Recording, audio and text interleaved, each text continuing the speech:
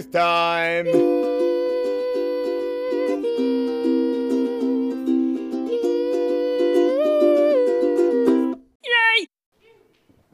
Thanks for reading, Robbie.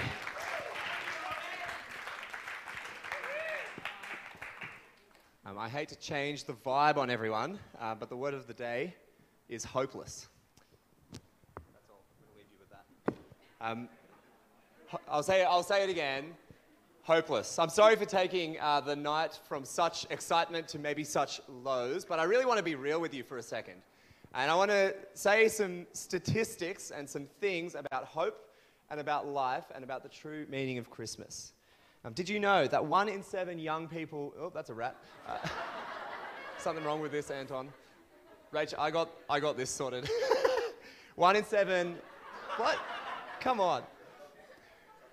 I got it. 1 in 7 young people globally, that's ages 10 to 19, struggle with mental health issues.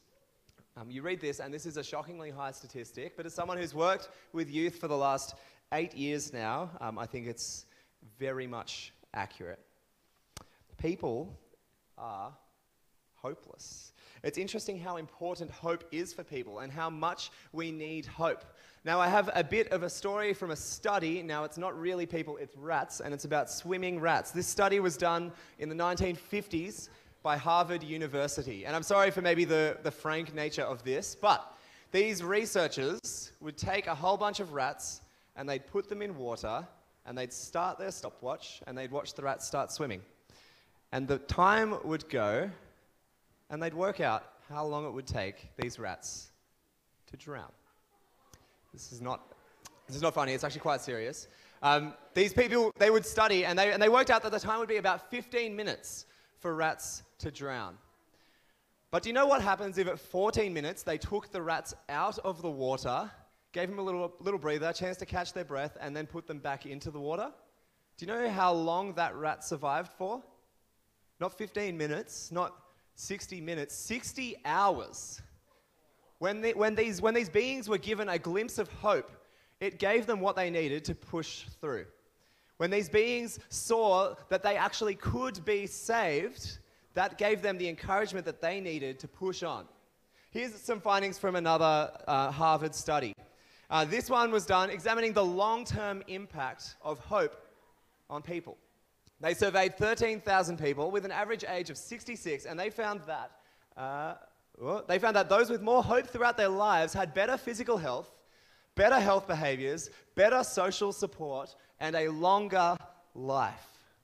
Now, you are thinking right now, what the heck? Why is Josh coming here and talking about drowning rats and old people? And I'm telling you that this is all about Christmas. Because both of these studies are about hope. And I don't know if you can see at the front here, we've got some red letters that spell hope. Today, we're talking about the hope of Christmas and that we as people need hope.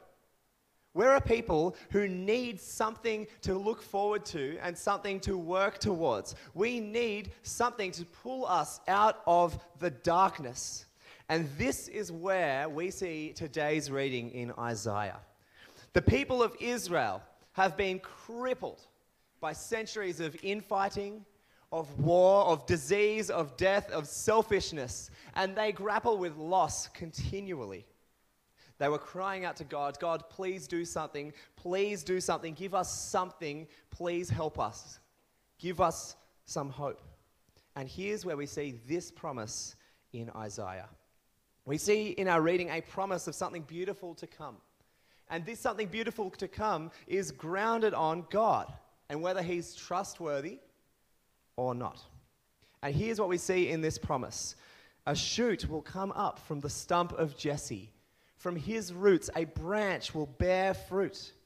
The Spirit of the Lord will rest on him, the Spirit of understanding, of wisdom, the Spirit of counsel and of might, the Spirit of knowledge and fear of the Lord. He will judge by what he sees with his eyes. He will not judge by what he sees with his eyes or decide by what he hears with his ears, but with righteousness he will judge the needy.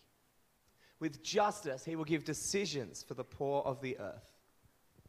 This is a promise thousands of years ago about a man that would come, about a man that would bring true justice, true hope, who would make things right.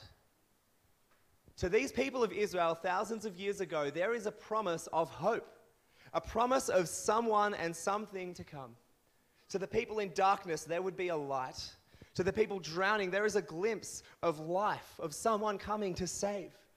To the people ravaged by war, there is peace. And to those who are locked down, there is a glimpse of freedom that is ahead. And that is this, that there is going to be a plant, a shoot that will come from the stump of Jesse. And I'm not talking about something that needs watering 4 times a day and dies if it doesn't get just enough sunlight, like all of the plants that are in my home. No, we're talking here about a descendant, a great-great-great-great-great-great-great-great-great-great-grandchild of this guy called Jesse. Now, I'm going to invite the band up as we are about to reflect a bit more on hope, but we're going to think a little more just about this descendant, about this person that is promised to come. When bushfires ravaged Australia a couple of years ago, we saw death on a scale that we hadn't seen it before. We saw destruction, death of wildlife. People lost their homes, their pets. Some people lost their lives. Life was sucked away because of the destructive nature of this fire. And yet into this darkness and into this death, there was eventually hope. There was life, just like this tree, growing out of what is dead. We see this and we see that there is hope coming. We see this promise to these people, Israel, and we know that there is hope coming. We need hope. We, like all people, and the news of Christmas is that there is hope. That hope is coming. But the people who received this promise went through more pain, more heartache, and worst of all, silence from God for 600 years, for 400 years. And this begs the question, is hope really coming?